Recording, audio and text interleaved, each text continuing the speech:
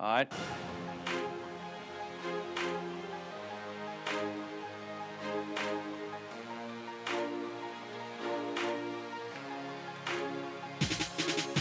Good morning, afternoon, evening, brunch time, lunchtime. Can't lose during an open date time. Lots to work on, though, time. You know what? We're going to keep the spirit up time. So what's the alternative? Well, Muschamp says you can beat the open date. There you go. Whatever time of day it is, it's the right time for the Go Vols 24/7 podcast.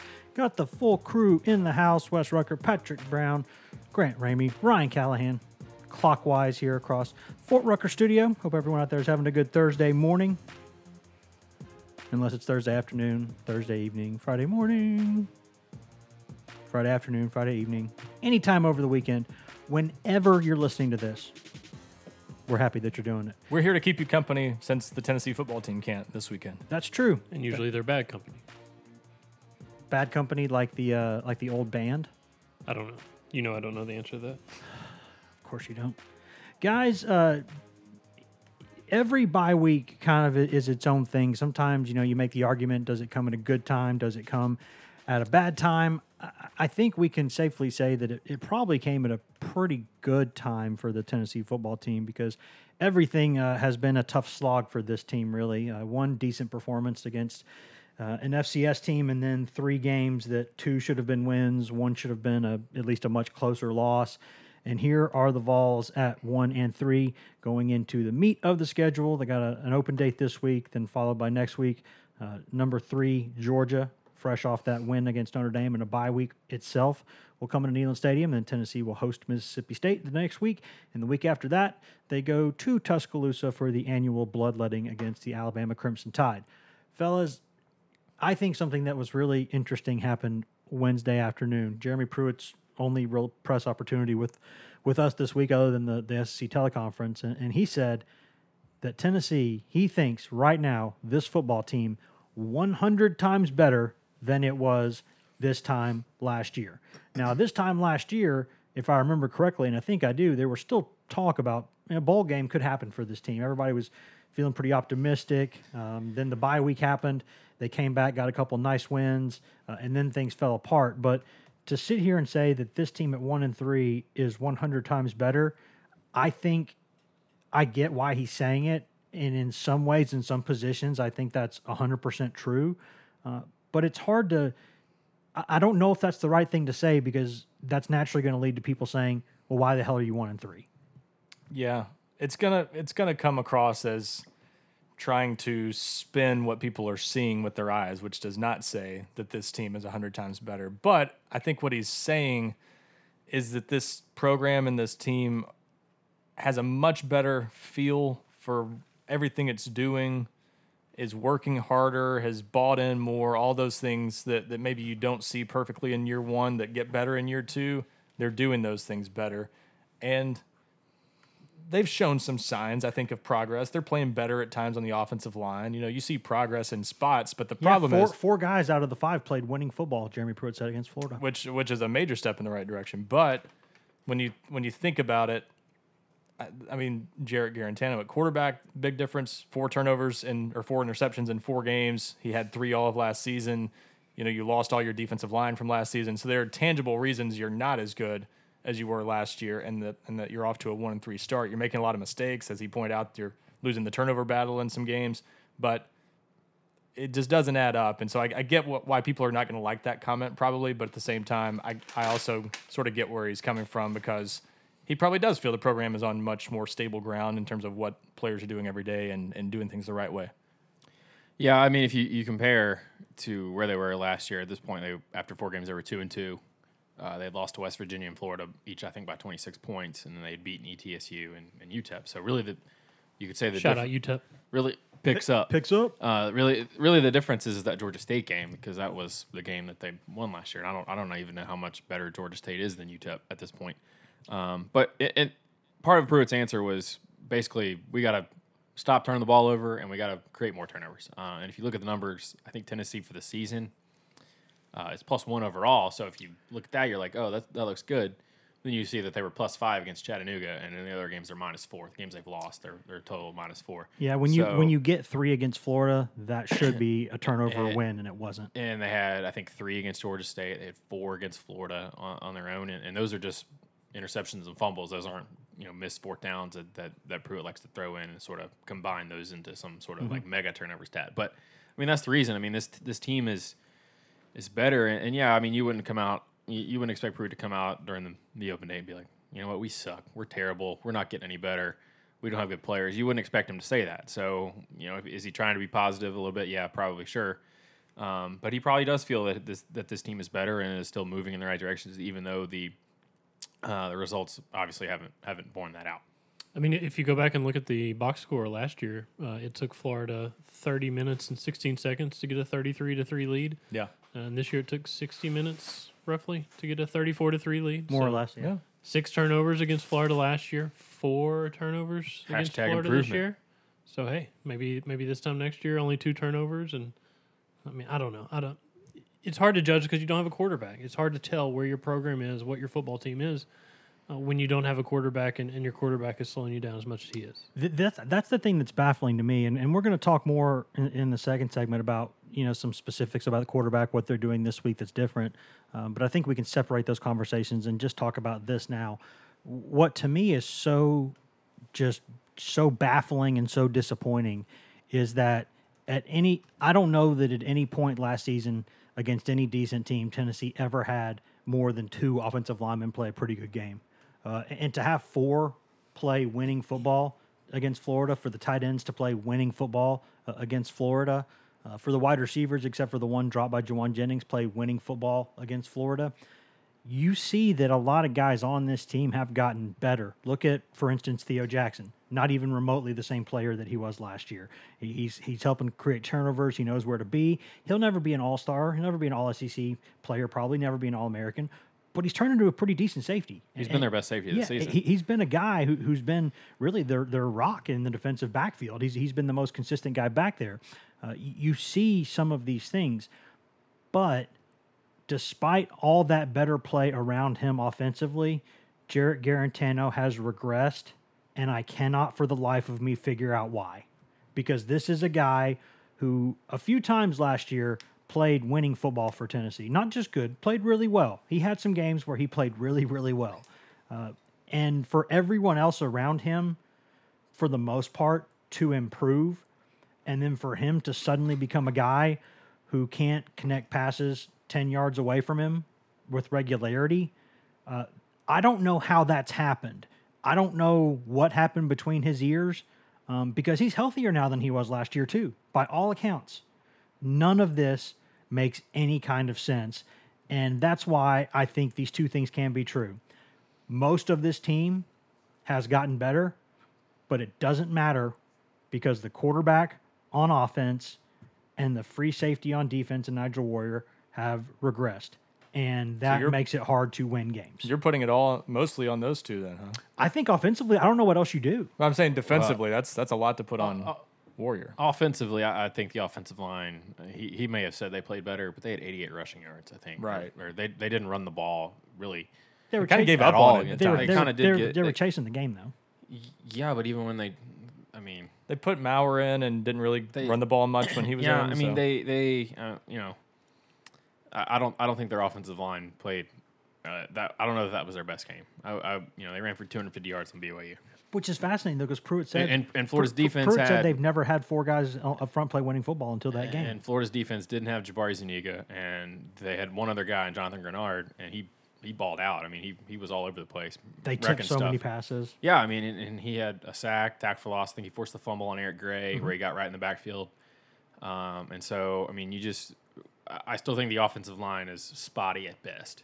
But yeah, I mean, you can't call a game if you're an offensive coordinator. I don't care if you're Bill Walsh back in whatever 80s, 90s, whatever it was, or Jim Chaney now. You can't your offense is in trouble if you don't have good quarterback play. So I think it's or even decent. It's fair to put a lot of the blame on Guarantano and the other quarterbacks, but it's not. It's too again. It remains too simplistic to say, oh, that's the only reason. And defensively, they don't have a pass rush. They can't rush with just 4. So you can't just it's not just one position or one thing. When and I've said this before, when things are this bad, it's not just one problem with one simple solution. There's a lot of different things that Tennessee has to fix, and they've got a chance to sort of focus on themselves a little bit this week to try to do that. Yeah, I don't think it's unfair. I think I probably did say too much about Warrior there because they do need a pass rush, but he has regressed, and that's concerning. And I'm not saying he's been better. But offensively, some film that you watch from that game, there were several plays where it looks like almost everyone else on the field has done their job, and the quarterback botches a play. And that happened way too often against Florida. It's happened way too often in other games. And I know that pressure comes with that position. I know that this is an amateur athlete. This is not a professional. I get all of that. But this is the SEC. You're the quarterback, and there are responsibilities and things that come with that. And I don't know any other way after watching some film. I don't know anything else to say other than he's gotten worse, and his play has cost them big time. Big time. Well, I mean, there's a lot. There are other guys not that are inconsistent, but he's been darn near consistently bad in some games. Well, let's be clear: the backups aren't really any better so far. True. Either. True. So it's not just him. They don't have any better options. And people want to know why Garantano went back in the game against Florida. It's because Maurer struggled. Yeah, I mean that's the reason. Now I did think one thing was interesting. Garantano. So last year, their best game on offense was against Auburn. And it was when they were, taking shots down the field. I don't know that we saw Garantano take a shot down the field aside from an overthrown 15-yard pass to Dominic Wood-Anderson that could have gone for a big gain. A few plays after that, he stood in the pocket and hit Jennings on that 19-yard out. Right. On a third and 15 while he was getting crushed in the pocket. And it was like, okay, that's the kid that beat Auburn last year that stood in the pocket and took those shots and still threw touchdown passes. What I was getting at is just the lack of consistency in what they were doing, because you saw Maurer take some shots down the field and then throw them out of bounds down the sideline. And so it's interesting. We don't know yet what kind of deep ball thrower he is, but interesting they took shots. And maybe it's just decisions he made, but for Garantano not to get chances to throw the ball down the sideline to a Callaway or a Jennings. Well, he's not getting those chances because teams are playing him a different way. Yeah. I mean, last year it was bringing a lot of pressure because they couldn't block anybody. They're not letting those receivers beat them. This year it's all 4-man rush dropping 7, rushing 3 dropping 8. That's I think all 4 of Tennessee's sacks against Florida were against 4-man rushes. I know both of them against Garantano were. And that's how Georgia State played them. That BYU played cover 3 on them. That's just how teams are playing Tennessee now. And people probably know that if you play in that way, he'll check down a lot of times, and or then, not get rid of the ball. Tackle the guy. Yeah, and you know you're forcing him to either try to tuck it and run when that's not what he does, or he checks the ball down and you go tackle the guy for a minimal gain. I mean, and that's smart once you see that maybe Tennessee's a little bit better in the offensive line, a little bit better in pass protection. You say, hey, we're going to make this quarterback make throws, and we're not going to leave our cornerbacks on islands with these receivers, because these receivers are arguably Tennessee's best players on offense. So you're not going to let a team's best beat you. You're going to try to exploit their weaknesses, and I think that's what Tennessee's doing. And I think that's probably why, just to clarify why they're not throwing the ball down the field more, that's probably the biggest reason why. I don't think it's a philosophy change or anything like that. If you're coming out here on a Monday or on whatever day it is and saying it's Wednesday, Grant, in the press conference that it's Thursday, Grant, four offensive linemen are playing winning football, then you need to spend it's Tuesday. You need to spend the 2 weeks of the bye week getting as creative as you can in the run game, because it's clear that your quarterback's not going to be a guy that's going to win the games for you. Yeah, that's the only answer I can think of. You have to run the football better because your quarterback play has been so bad. And I thought that would be the game plan more against Florida. I thought they would really almost stubbornly stick with the run game, knowing that might be a low-scoring game, but to see them kind of get away from that, and I guess turnovers somewhat dictate. I mean, the biggest thing that could help them right now is a little bit of ball control. Yeah. And finding something they could do consistently, because right now it's either turnover, 3 and out, get off the field quickly. There's no sustained drives. I mean, there's some chunk plays here and there. They took advantage of some stuff against BYU, but it feels like there's no consistency like y'all talked about on offense. And then you're throwing your defense back out there, and they can't get a rush with 4 guys. That's the big problem, I think. The defensive backs obviously are struggling, and even regardless of the rush, that Florida game, it felt like there was nobody within 10 yards of receivers. You can drop back defensive backs, and surely you can have guys closer than they were. I mean, it felt like they were playing 7-on-7. And there was nobody in the area. Yep. Yeah, well, what I think offensively is if defenses keep playing you a certain way, it's because it's working.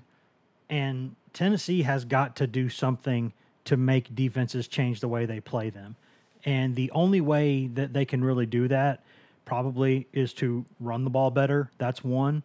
Or number two, find ways to get the ball to the receivers quickly and have them kind of beat guys and go downfield. But that's not what Tennessee's receivers are really built to do. They've got that physical kind of power forward build, throw the ball downfield, let them get going, let them go get 50-50 balls.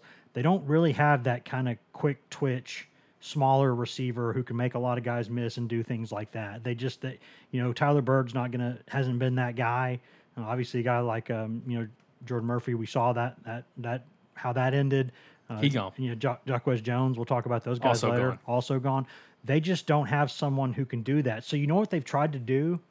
They have tried so hard, and Jim Chaney they work on this thing every day, where they throw that swing pass, and what it does is, with all those, it's so simple. When they're dropping 7 people back, what do? You get the ball to a player like Chandler in space going forward, and you let him make guys miss like he did against Georgia last year and other people and make a big play. But what's happening is they're not completing that pass. They're having a hell of a time throwing a swing pass. And if they can just connect on that pass, they're going to make plays, because that's one way they can get people out of that drop 7. If you keep getting the ball to Ty Chandler in space, I guarantee you teams are going to have to make an adjustment to that. So they're trying the right things, but they're not being executed. So at that point, you pretty much have to say, well, going to keep trying this even though it hasn't worked, or going to have to figure out a way to get creative and run the ball better. Whether that means having a couple series there where Maurer's in there and he runs around, whatever you got to do something. Because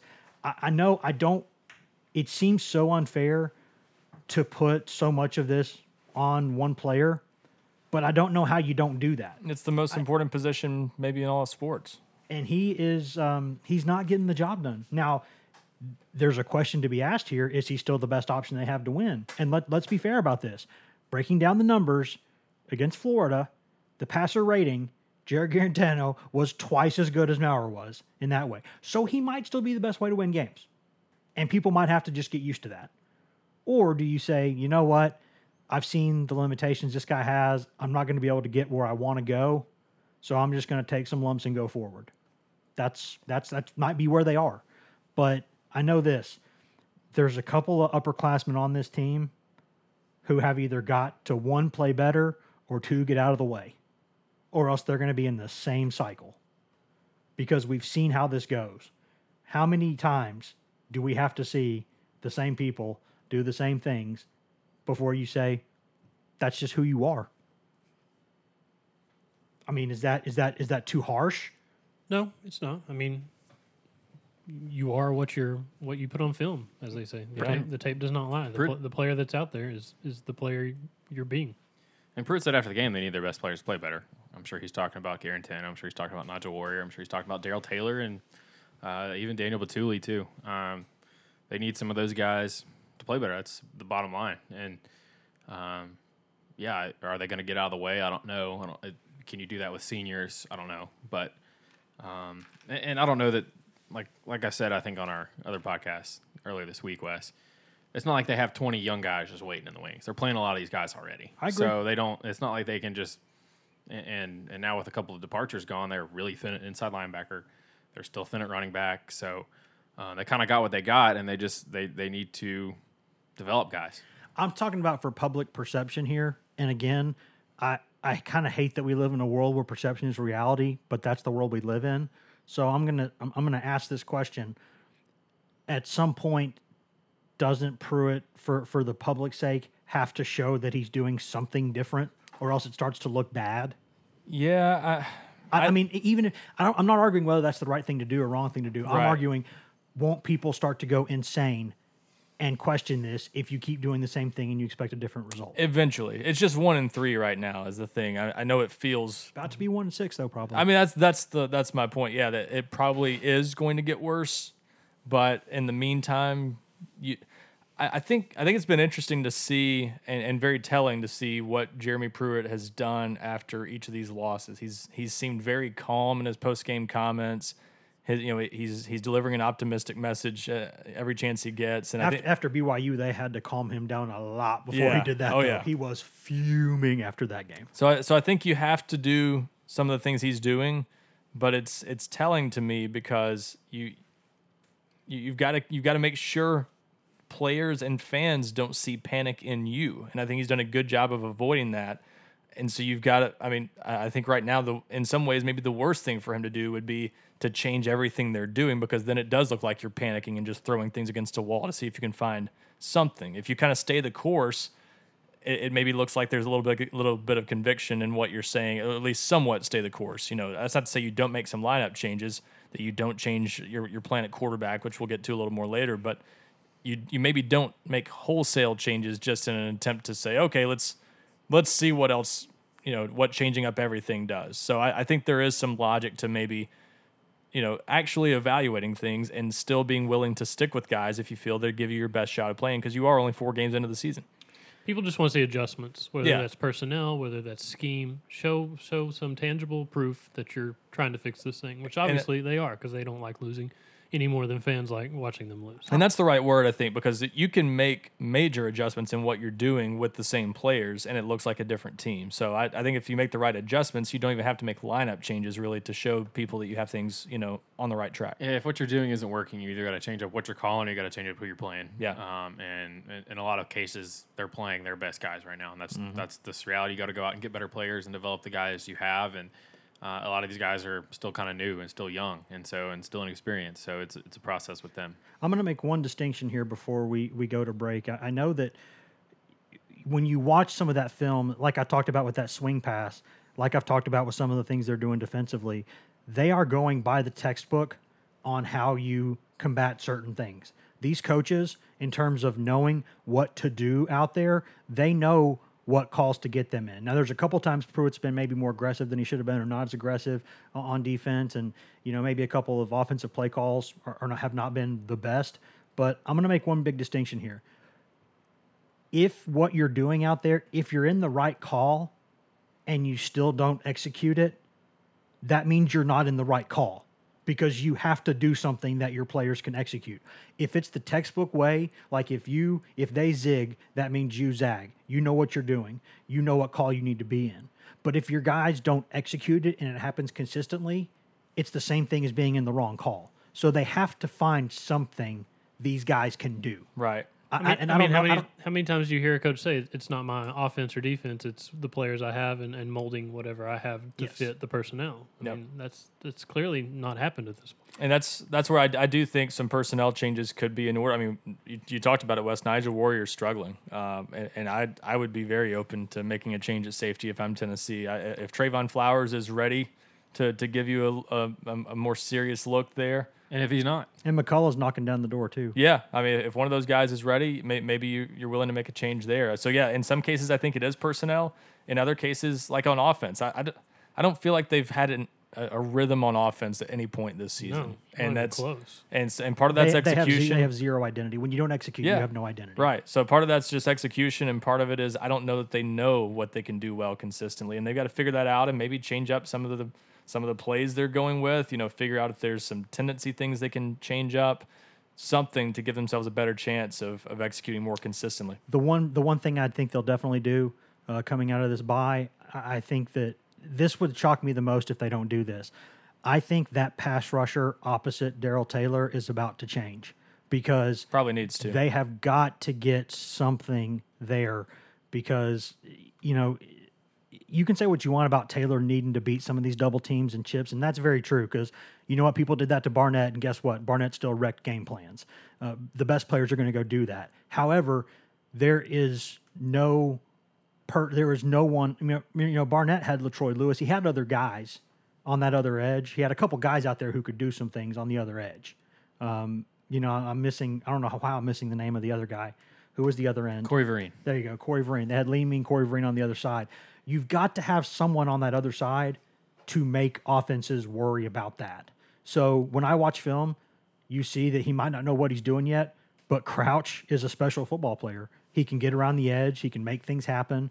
and they might have to say screw it and put him in there. He's getting hurries, and he had 4 tackles Saturday. He was in there more and he's making some plays. He's not getting sacks yet, but he's making things happen. And I think that's coming, though. And DeAndre Johnson, I don't think you've seen him be quite as disruptive when he's gotten chances. So yeah, Crouch talked on Wednesday, and he said he's like, I feel like I'm getting closer and closer to getting a sack every game.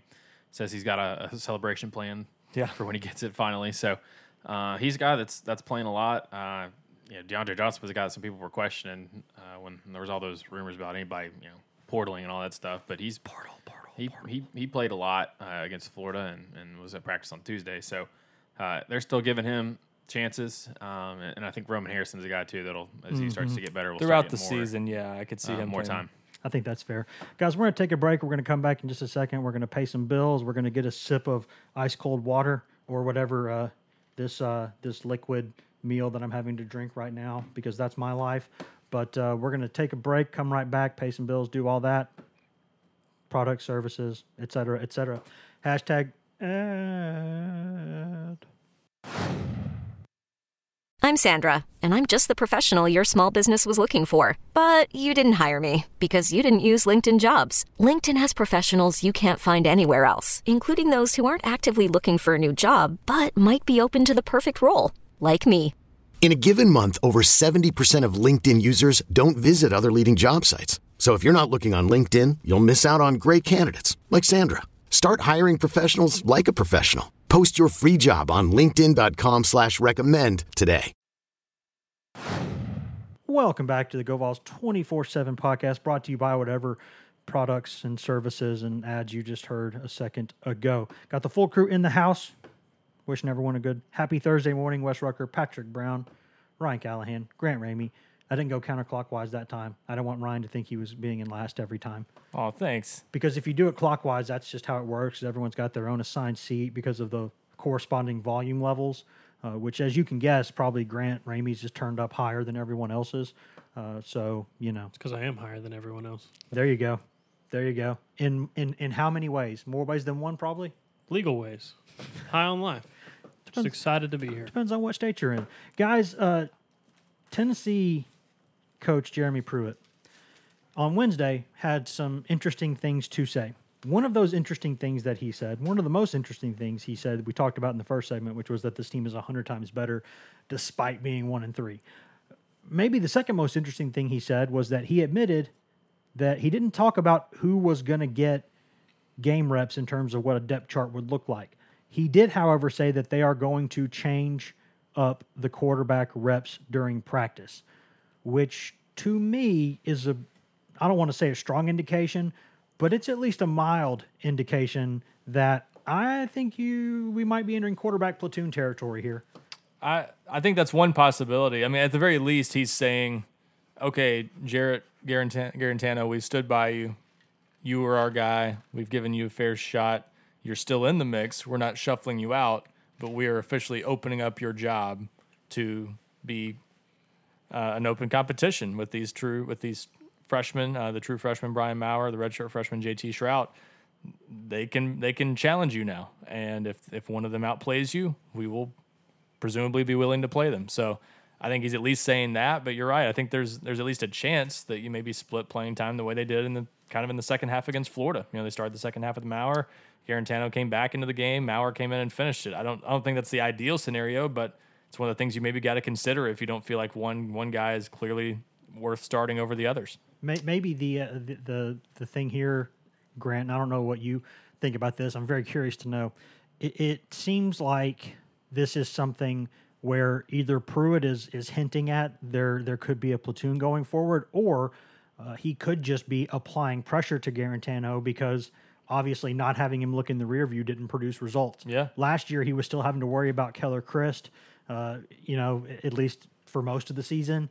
And maybe everyone thought he was a guy who would play better if you just had confidence in him and said, you're the guy.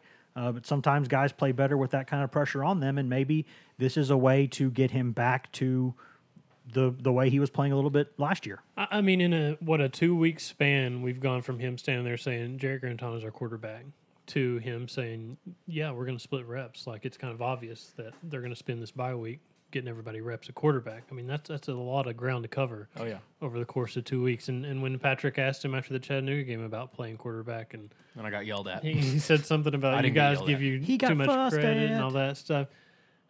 Obviously, something's got to change, and we won't know the answer between the platoon or just trying to apply pressure until they trot out there against Georgia, and you see how many quarterbacks they play over the course of the game, and regardless of the score and situation.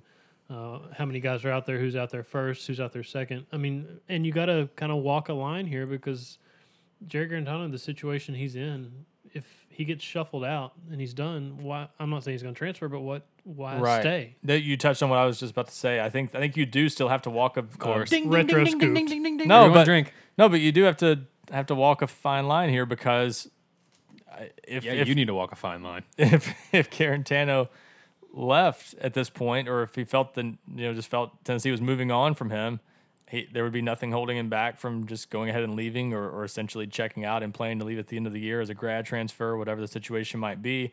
And that's the last thing they need, because I mean the best way to ensure that this season goes down the tubes might be to rely on two freshman quarterbacks who maybe aren't ready right now. And then if you pick one of those freshmen, what happens with the other one? I mean, you're walking into a really tough situation to manage, but you also have to change something because it's clearly not working on the field. And I didn't know what Tennessee was going to do at quarterback. I still don't, obviously, going into that press conference Wednesday, but I felt coming out of it more convinced that Guarantano is still part of the equation. I think he might still start. I mean, that's my guess. My question with his comments are, during the open day, they go back to camp and spring-like practices where everybody is getting a lot of reps. Mm-hmm. So you're doing that more. So maybe this is some crafty wordplay by Jeremy Pruitt saying, "Yeah, we're changing the reps up because some three-dimensional chess." Obviously, during the week, during the season, you're doing a lot of game plan, scout team, all that kind of stuff. You're working on what you're going to be doing that particular weekend, whereas in the preseason in the spring, you're going out there to get better at football by playing football. Mm-hmm. I know, real hard, real amazing concept. But and the question I still have is, are they giving Sherrod Maurer more reps with the ones? That's the question. Right. And I don't think Pruitt wasn't explicitly asked that on Wednesday, and I think even if he was, I don't think he would have. He might have said, yeah, he might have, but then again, he might have wanted to keep that during the stuff behind closed doors. During the stuff we saw Tuesday, Guarantano was still, when they were doing handoff reps, he was still going with Chandler, which means he was with the ones. Yeah, but that's just he was still going first through every drill. I mean, that's going first through every drill, though. That's not, hey, we're in 11-on-11, Maurer, come go over here and get some work with the starters. Right. I mean, that's different. And those guys have probably gotten different. Your face is different. And those guys have probably gotten some one reps too, just because that's how you prepare a backup quarterback during the week. You give them some time with the first team offense, just in case they have to go out there and play with those guys in a pinch on Saturday. To me, I still think they're looking. If I were a betting person, which I'm not for ethical reasons, I'm not really a gambler, but if I were, I would think that going into that Georgia game now, what I think might happen is I think you're still going to see Guarantano start, and then you're going to see something like the third series, whenever it is, Maurer's going to get a series here or there. To me, I think that's maybe where this thing is going, because unless Guarantano goes out there and leads 2 touchdown drives in the first 2 drives, then you roll with it. But I think that they're going to have to change it up, because they're going to have to try different things, because trying the same things over and over isn't really working. So, and Georgia's one of those games that I think to a certain extent, even though it's in Neyland Stadium and it's at night, so you think you might get fired up and play better football in some ways, you almost really kind of have nothing to lose in that game. And that is going to be the first time all season, really, that Tennessee is going to come into a game with that mindset, I think. That's true. And I think that maybe... Now, I've said this before, I don't start Maurer because I don't want to kill the kid's confidence, because I think the confidence is one of the best things about him right now. I love the way that he doesn't care. I love the way that he kind of honey badgers it out there, and he'll run into people. He'll shove the ball downfield into coverage. You might say it's reckless. I kind of like the confidence a little bit, but I don't think you want to go ruin that against Georgia. But I think you maybe mix him in a little bit, because that seems like maybe a way to kind of see what you've got. And it gives you a little bit of a change up too. If there's a game where you feel like you need a more mobile guy, Maurer's shown enough that he's got some athleticism that can allow you to get outside the pocket and change up some things, give defenses a different look. So yeah, I think there's something to that. And I'll say this: we'll find out a lot about Jeremy Pruitt's philosophy on quarterbacks in this situation. Some coaches are adamant that you don't play 2 quarterbacks. If you have two, you have none. Yeah, and some are perfectly willing to do that. So we haven't seen the situation with him. I think it'll be really, really telling to see how he handles this situation, because you're right. It's one of those rare situations where at least right now you could see an argument for trying both, even if Mauer's not playing all that much going into it. What if you just rotate 3 every single snap? Steve Spurrier style, Steve yes. Spurrier style.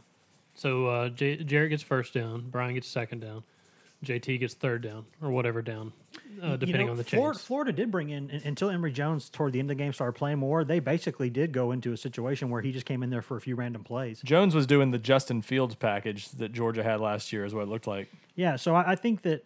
Now he's about to pull Justin Fields and bounce. Are we going to learn everything we need to know from this week and from next week's practices? No, we're going to have to wait till they get out there and play. But I think that at least now, are we all for an agreement here that it's very possible that they do something different at quarterback, whether it's a small thing or a big thing? I mean, I think that's... Now, I will say this. Unless you're talking about have success. Heyo.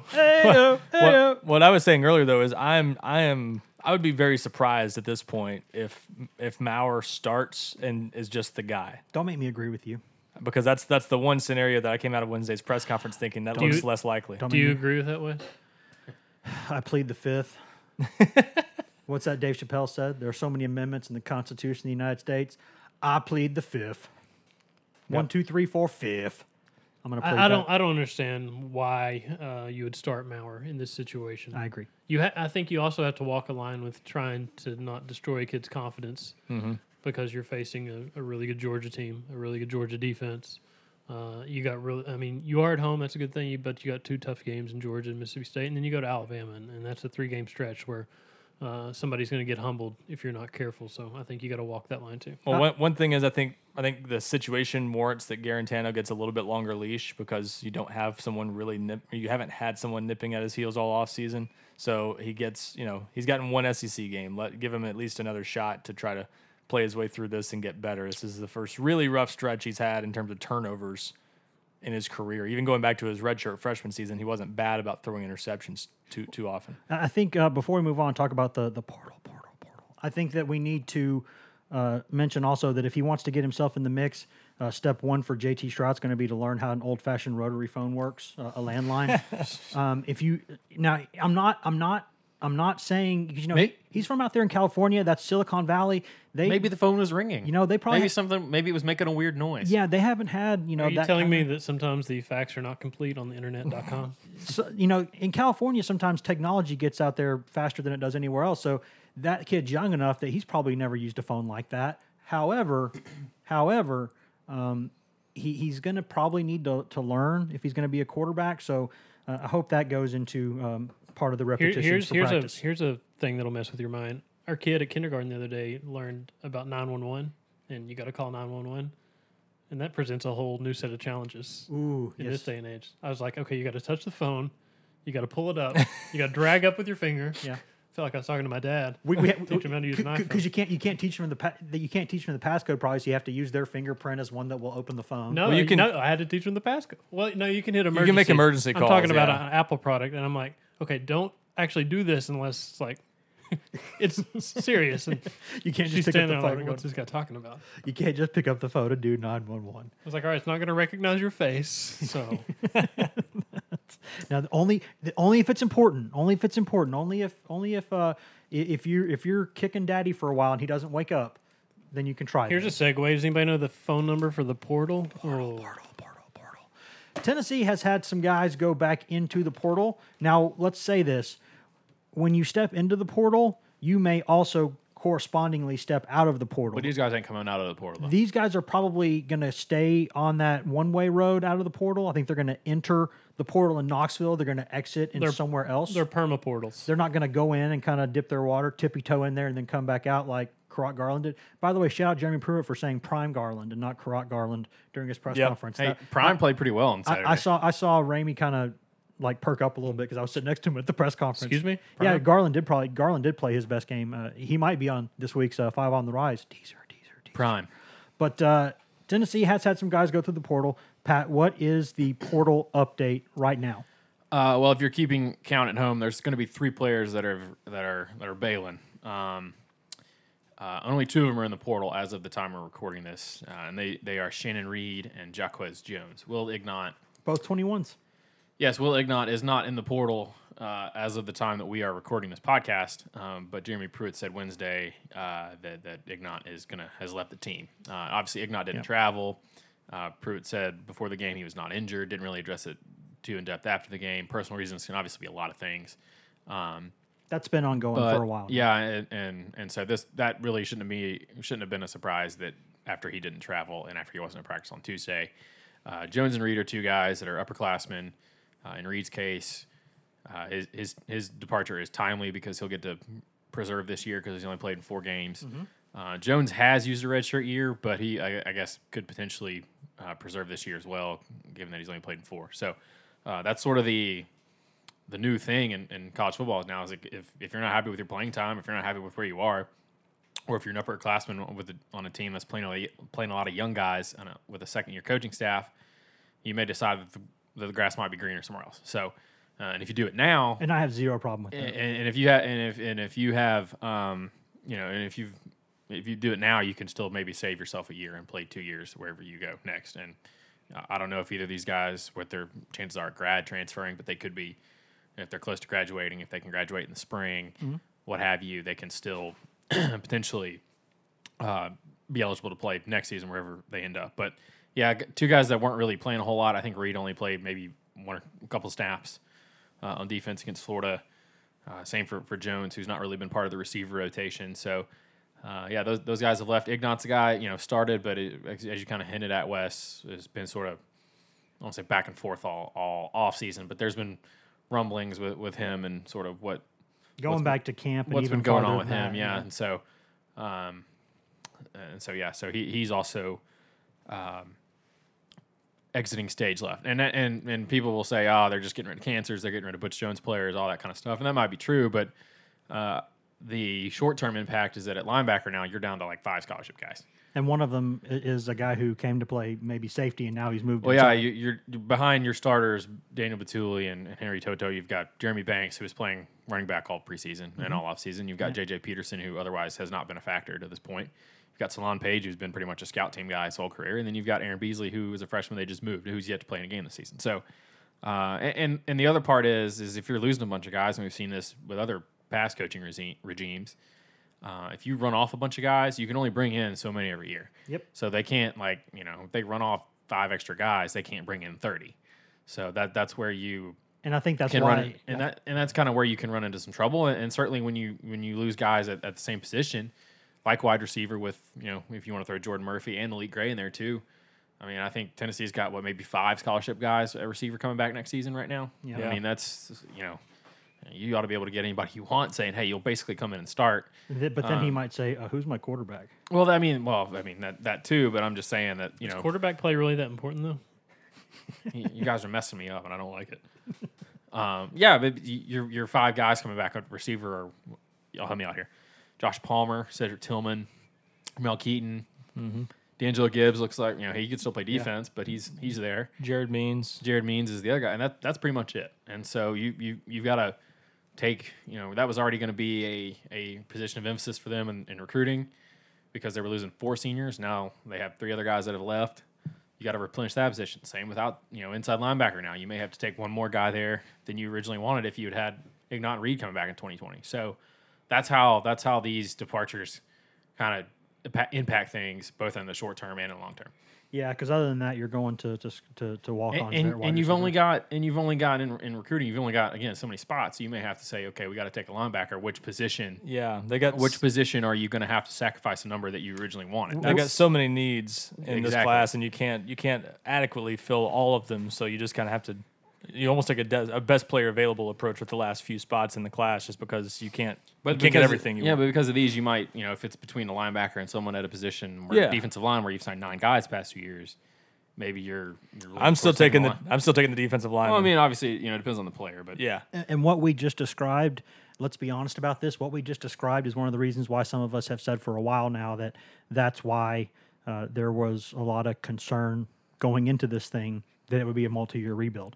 Because the writing was on the wall with a lot of these players for a while, but you have to walk the tightrope of which ones do you let go and which ones can you keep. And let's be real about this too. There are other guys on this team who have given thought to leaving, and they have not done so yet. Sure. Now, maybe some of them still will. A couple of them have not played in every game so far, so they still could play another game or a couple games in a couple cases, and they still could technically redshirt at that point, so they could go. And that they would not hurt themselves if they did that. But I think it's fair to note that this is part of the reason why this was a confusing or a difficult topic for this coaching staff. Was there's guys that you want to let go, but you can't really because you're a couple injuries away from needing them. Like, for instance, right now, here's an interesting question. Let's say 2 of Tennessee's top 3 linebackers are out for whatever reason. Let's say one of them has a sprained ankle and another one gets a targeting penalty. Okay, which is very easy. You're talking about one rolled ankle or one sprained knee and then one targeting ejection. They have to go at that point to either Solon Page III or J.J. Peterson, and that person will have to play inside linebacker unless there's somebody else in a pinch you can move over there. That's what they would have to do. Aaron Beasley, he worked there yesterday. The board would be very delighted to see J.J. Peterson on the field. There would be 2. I mean, and they're just two. Really, that could happen on the same play where you need to do that. 2 guys could go out at the same time. So you need to have a plan there.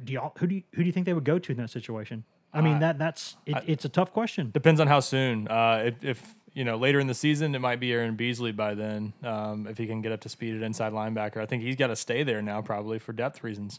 You were kind of bouncing him around trying to find the best spot for him, but now your needs might sort of dictate it unless running back pops up as a major need and they've got to move him back there. But for now, they're okay with Carlin Fields-Amee back. But yeah, there are a few positions on this roster, and let's face it, as bad as things have been so far for Tennessee, one thing they haven't dealt with is a big rash of injuries. If that happens, you just jinxed it right there. Well, I'm just saying, if that happens, and football, history of the sport suggests you're probably going to have that at some point, at least in some small numbers. If that happens at the wrong position, it could get ugly in a hurry. And you just mentioned one of them, inside linebacker, where they're really not protected very much. And you're an injury from a starter away from playing a guy who would have been pretty far down the depth chart just a week ago. Anything else, guys, about this? I think that we do need to note that there were rumors that Tim Jordan would be gone. That those rumors were not true because he was been out there at practice this Grant's week. over here shook. Buff hamster Grant. He's so buff. He couldn't portal because he couldn't fit in the portal. That's what I'm saying. Because he's got no neck. He can't go through the portal without a neck. So yeah, he got in the transfer wheel. Grant, before we let you go, I know you got to step out before we do the final segment here. Why does Grant always get to bail on the podcast? Because I'm the best. Because because in this case, there comes a punishment with that departure, and that's that I'm going to bring up to everyone now that I think Rick Barnes called you fat this week, Grant, and I want fat and weak. I want to give you a chance to respond. Should we put the whole quote on? Let's put the whole quote out there. Let's not. Yeah, and this is again Tennessee head basketball coach Richard Dale Barnes, known prankster, who we will, Grant and I will have a hoops podcast, if not later this week, sometime next week, maybe later this week. We're going to figure that out because I know that it's almost time for that. And I think a couple questions from this week's mailbag are basketball related. But I think, Pat, do you have the quote pulled up? Yes, I do. Okay. Rick was at his the Emerald Youth Golf Classic. What was that, on Sunday? Monday. Monday. And had a little media availability, and he was talking about how he was impressed by the long ball hitter. We all know, those of you that play golf probably know what that guy is, a guy that can just crush the ball. Can't do anything else in his game. But anyways, Rick said he was impressed by that, and he added this, and I quote, "He was built a little bit like Grant. A little bit overweight and tries to swing at it really hard. He thinks he's stronger than he is." End quote. Oh. How does that body bag feel? Listen. Golly. He said you're fat and weak. That is pretty much my top golf technique. That very much is your top golf. Grant doesn't warm up with the irons. He goes right to the big dog. He's got my scouting report down pat. The three of us can vouch for that, yes. As for the body shaming, who are you going to trust? The guy that about left for UCLA but they couldn't afford him, or me? Yeah. Tennessee fans, you be the judge. Look how shook he is. He's been shook all week. And who has had to have basically shoulder surgery and like a hip deal since they've been at Tennessee the past few years? Is that you or is that Richard Dale Barnes? It's not me because I'm not an old man. There you go. Grandpa.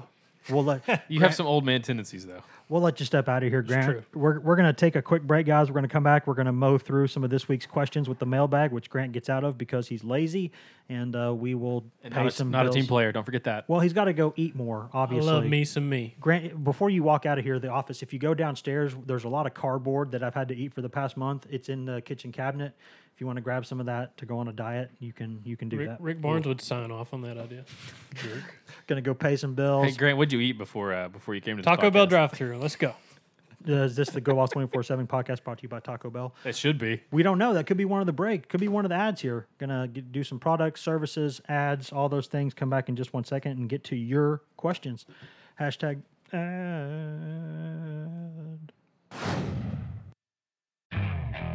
Okay, picture this. It's Friday afternoon when a thought hits you. I can spend another weekend doing the same old whatever, or I can hop into my all-new Hyundai Santa Fe and hit the road. With available H-Track all-wheel drive and 3-row seating, my whole family can head deep into the wild. Conquer the weekend in the all-new Hyundai Santa Fe. Visit HyundaiUSA.com or call 562-314-4603 for more details. Hyundai, there's joy in every journey.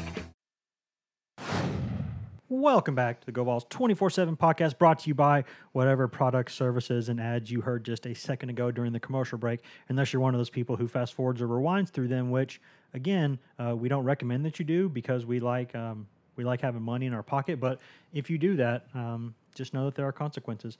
As always, guys, I would say full crew, but we don't have the full crew in the house anymore. Grant Ramey has left because he is, as Rick Barnes would say, fat and lazy. And weak. Yeah, it's me, Wes Rucker, it's Patrick Brown, it's Ryan Callahan. And as always, on the Thursday podcast, we're going to go to the mailbag. I need a sound effect for that. We need the PTI sound effects for Like that, you've got mail. yeah. That's what we should be. It should be AOL. It's going to start. Yeah, it's a real good business model. Doing great these days. In fact, one person in our company who I won't mention still has an AOL email address, and it makes me laugh every single time I send him an email. Every time, yeah. Every single time. And I won't use his name, but you know who you are, and you know I'm laughing at you. First response here. Again, I think we got to give him credit here, guys. On the board, Haynes62 on Go Vols 24/7's checkerboard said, "What is the average age of Tennessee's offensive line?" Consistency and performance. Consistency and performance. I'm not going to answer that. We actually could look that up because I think we have everybody's birth dates. Eventually, you're going to train Wes well enough to know this question's coming, and he's going to research it before we podcast. So well done. Haynes, and you can answer this anywhere on the board. How do you know that the podcast thread has been posted? Because we posted at different times on Wednesday, right? Does he have a notification that if there's a thread title started with the word podcast in it, does he get a notification? He's got some kind of alert. I'm pretty sure of it. Because how many minutes between when you started the thread and when he came in? It had to be 6 minutes. There we go. There has to be a 6 or minutes. he's just a loyal reader, you know? 6 It could minutes. be. 6 minutes is not normally enough for the first post, but in this case it was. So we'll get to the actual questions now. Well played, Haynes62. The first one is True Achilles. Is that all right? Is that how's No, that it makes me mad how you pronounce that word. Yes. Then you say it. Achilles. That's exactly what I said. No, This is the Cool Whip discussion Achilles. from Family Guy. You're saying it like Achilles Smith. Achilles. Achilles heel. Question from True. There's a guy on Wheel of Fortune one time who pronounced it Achilles. So Yes. Question from True A. Childs says, or Achilles. Maybe it's like a Y sound, like in Spanish, like maybe it's a soft J. Achilles. He said, I feel the offensive line has been leaps and bounds better than it was this time last year. Pruitt said this team is 100% better than last year, and I can see what he's saying. The whole team is playing better, but the mistakes of a few key players throughout the games are killing Tennessee. Do you all agree? Am I just over-optimistic? Also, at least the Vols aren't the Phillies. GBO, chop on. Yeah, shout out to Wes who said that it was going to be a long season in the nation's capital when the Phillies were beating the Nets back in April. Ramey is going to bring that up. And sure enough, on Tuesday, the Phillies had their playoff hopes killed by none other than the Washington Nationals. I don't know what baseball even is anymore. I'm not talking about it last weekend. If anyone tries to bring it up, I will mute you. To answer his question, and we talked a little bit about this, I do think the offensive line has played better, and I do think they will continue to get better as long as they keep playing some of these young guys that don't have a lot of experience that will get more experience.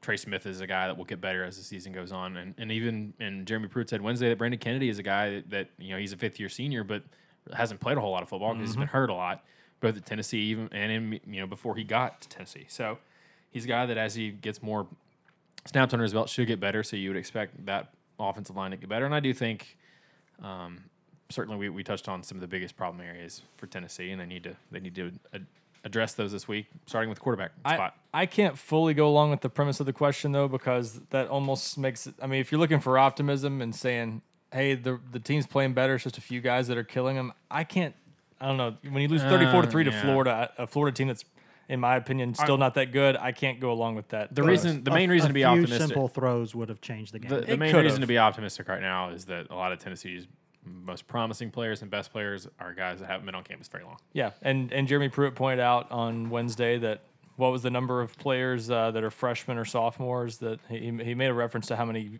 first and second year like players, 80%, something like that. Yeah, it was a large number of players in the program who are, I think he said 80 total are freshmen or sophomores out of the 115 or whatever. Yeah, that's right. Not 80%. Yeah.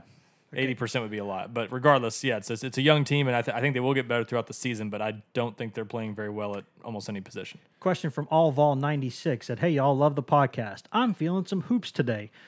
What kind of effect will Rob Lanier leaving the Vols coaching staff have on this season and beyond? From what I've read, he seemed to be known for developing players really well. Also, seems like Kim English is promising, but the fact is he's still relatively young and new to coaching. Any thoughts on what he might bring to the table?" Wes, you get the floor. Make it quick. Yeah, they're going to miss a guy like Rob Lanier because he was the right-hand man who did a lot of the head coach type things that Rick Barnes doesn't like doing anymore. Basically, Rick Barnes wants to show up and coach his team and then recruit after the guys have set the table. He likes to come in and kind of Mo Rivera, be the closer. So they're going to miss Rob Lanier. There's no question about it. But I don't think it just throws like a monkey wrench into the program. I think that Kim English is a guy coming in who's going to help a lot. I think Michael Schwartz is kind of right in that Rob Lanier mold of kind of being the right-hand man now for Rick Barnes. And I think they're going to be able to adjust to that pretty well. And Kim English brings them into certain kind of geographical areas maybe they weren't in before. And I think his youth and enthusiasm and the fact that he recently played in the NBA, I think that's going to help them with recruits, and I think you're seeing that now with some of the stuff that they're doing. Also, though, I think Schwartz has done a great job getting them in the door with a lot of these big-time recruits, too. So I think they'll be okay there. Question from Vol for Life 94, a few questions for Tennessee football as a whole. I'll just quote the great Michael Scott. Who do you think you are? What gives you the right? And why are you the way that you are? Good questions. Right. Michael Scott is Steve Carell's character in The Office, since you've not seen the show. I've seen Which I should mute you for right now. But yeah, I think those are good questions. I think we've discussed a lot of them, so we don't have to go into detail. But the way they are is because they have had this is what their program is until they prove it's not. This is what it's been for a majority of the past dozen years, and they have a cultural problem that they have got to fix. And just talent. That there's only so much you can do to get a team. But talent isn't the Georgia State loss reason. I mean, no, it's not. It's not. Also, not the BYU reason. The ways to get out of a cycle like this are to coach a team up to play above their heads like they did last year a couple times in beating Auburn and Kentucky, to get guys to overachieve a little bit on the field or to overachieve in recruiting to speed up the improvement of the talent. And there's really no shortcut to it unless you just evaluate well over a few years span and then just kind of put it all together over time. Question from Holly AB on the board at GoVols 24/7's checkerboard. Said, first off, love the podcast. Should we be concerned that Tennessee's quarterbacks have regressed so seriously? Is it possible that Chris Winkie is in over his head there? I can't help but notice so many teams are able to get production out of true freshman quarterbacks, and I think it's been made clear Tennessee's Froshies are not close to being contributors. This all goes without even bringing up everything about JG. GBO, I'll hang up and listen. Good question, and I'm glad we got this one because I don't. First of all, I don't know the answer definitively, but I do think I've already seen some people naturally kind of point to Chris Winkie as the problem. Dissecting his track record with the Rams from when he was their quarterbacks coach for a couple of years.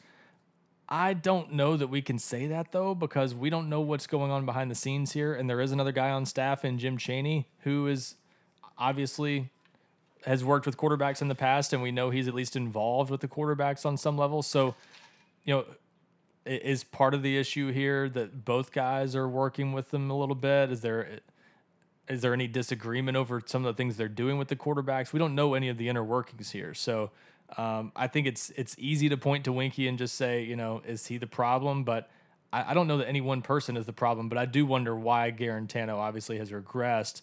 And is that a scheme thing? Is it, is this a side effect of having 4 coordinators in 4 years where he's just had too many different things sort of told to do that he's been told to do over the last few years that now he just doesn't even know, or he's second guessing himself, or is it just not knowing how to use him right on the field and Jim Chaney's play calling? I don't know what the answer is, but I do think pointing to Chris Weinke and just saying he's the problem is probably oversimplifying a bit. But I'll say this too, in hindsight, were we a little hard on Tyson Helton as a quarterbacks coach? I think is the other fair question to ask, because Guarantano threw 3 interceptions all of last year. And he also didn't take chances. He didn't, yeah. And but again, that makes you wonder, why is he being a little looser with the ball this year to where he's thrown 4 picks in 4 games? I think the short answer to that, to the question, is that clearly there is a disconnect between what they think they can get out of Guarantano and what they've been getting out of him. Those are not even remotely the same thing. They're not even the same language. They don't understand each other at all. It's like English meets Mandarin. It's not, something is going wrong there. So I don't know if it's in Guarantano's head. I don't know if it's some of the coaches. I'm sure it's a combination of things, but bottom line is they've got a disconnect there, and they got to figure it out. And Guarantano's always had his limitations, I think, and a staff that is still trying to figure out some of the things he can do well, and this is what happens when you have staff turnover sometimes. Maybe they're still just trying to get a better feel for how to use him. And he's always a guy that's, had some issues that he's had to work around or work through.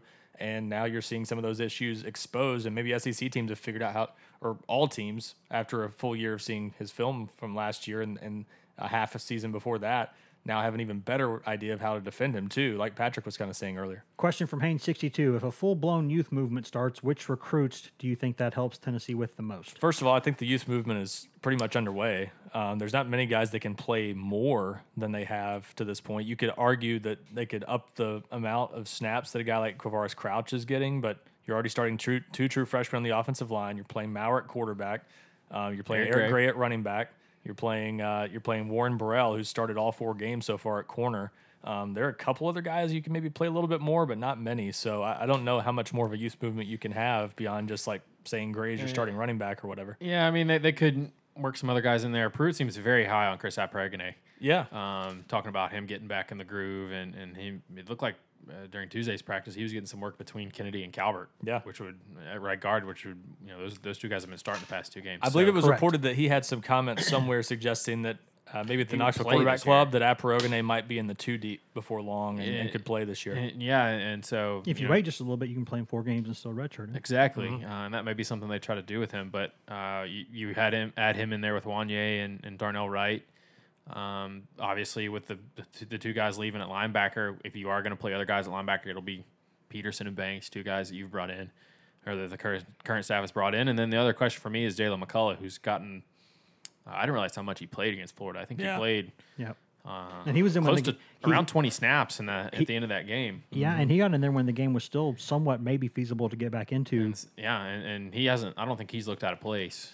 Nope, he has not. In either that game or against Chattanooga. So is he a guy that has a chance to sort of audition his way into the lineup? And Trayvon Flowers too is a guy that is one of the guys for this staff that they still believe in. That's been a little up and down, but he just needs to play. I mean, that's something he needs to do. That's sort of the qualifier to the question, though. The actual question was, which recruits do you think that helps us with the most? I don't know that. I mean, it depends on what position you're talking about, first of all. But I don't know that there's any one recruit out there, honestly, that doesn't think they can come to Tennessee and play right away. So I don't know that it makes a huge difference. I think that's a part of the sales pitch. It probably has become even a bigger part of the sales pitch, maybe out of necessity because Tennessee's losing games. Questions that we always hate, but that people love to ask. I don't know any other way to put it, because percentage questions are always tough. But question from Stallion Vault, and we'll just give a percentage here each. He said, if you put a percentage on the team's woes and getting wins, how much of it do you put on the quarterback position, percentage-wise? And he threw out 90, 75, 60, or less as options, if that helps. He's putting a lot on the quarterback. I'll take 60 because the first game was entirely on the coaching staff. Yeah. I will. You can't blame the entire BYU game on him because if they don't botch that play at the end, there's never an overtime for them to lose in. But if he hadn't made 4 or 5 bad mistakes, it wouldn't have gotten to that point. True, but I mean, if they win that game, is he taking as much heat as he has? I hate having to agree Probably with not. you. I hate having to agree with you, Pat, but I'm going to go with, I think 60% is fair too, because I think it's more than half, but I don't think it's it's quite 2/3 or 3/4 I might go of 65. I say about half because it's it. still. You're going to go $1, Bob?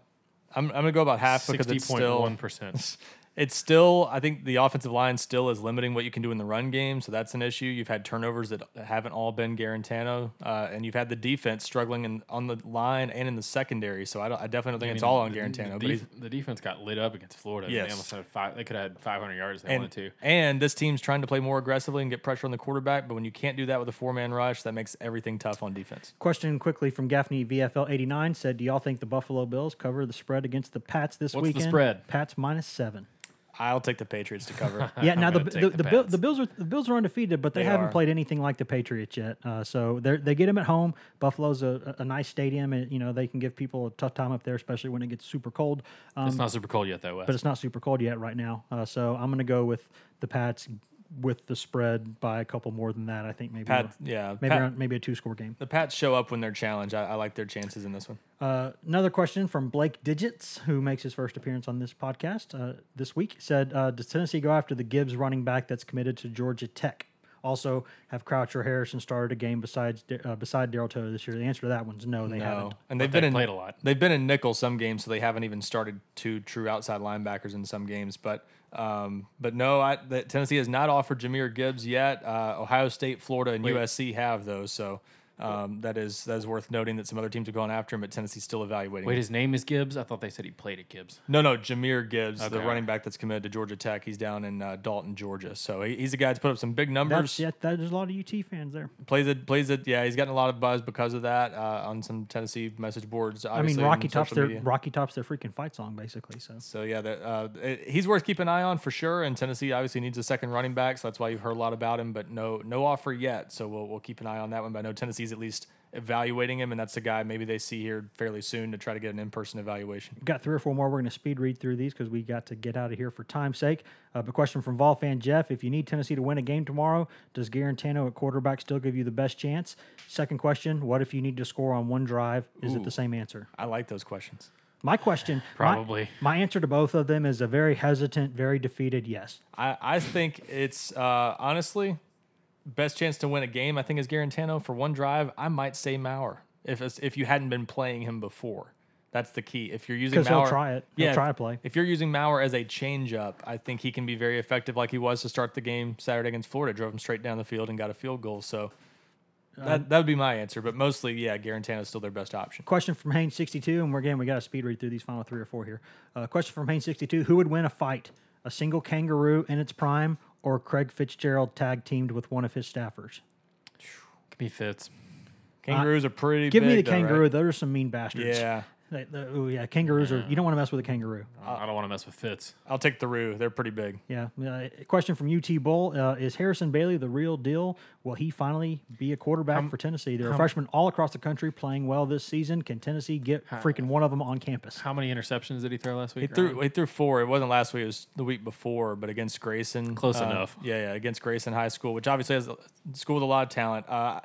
The real deal is hard to say. I mean, it depends on what if you mean. If you don't by say that. He's the real deal, you were going to get accused of hating him because they're 24/7. I think he's a nice prospect, and I think there is no way in hell I would bring less than 2 quarterbacks in this class, no matter what. Well, I think you want a second, but maybe even a transfer, ideally, because you need someone else who can come Doesn't in matter and be to me. ready. Just bring in 2. Yeah, I'll go ahead and say that I already feel for the guy because the expectations are going to be so unfair for him, and he's going to have to live up to him. And if he doesn't live up to him from day one, people are going to turn on him, and that's unfortunate for him. That's the hand he's going to be dealt when he gets here. If you want to be a quarterback at Tennessee, if you want to succeed, if you want to be a quarterback in the SEC, you know what you need? A whole lot of bravado. So you have to be able to overcome that. Well, he's a confident kid. I think he's a very good prospect. I don't know that he's going to be ready to be a day one savior, though, the way fans are going to be expecting, but he has a chance to be a successful SEC quarterback. Great question from DC Rocky Top.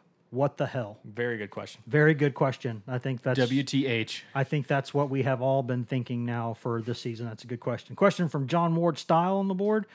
Estimated number of Georgia fans at the upcoming game. I'm going to go with 30,000. Lots. I'll say 30. What'd you say, Wes? 30. Yeah, I say 30. Ryan, really? Sorry. I'll go 29.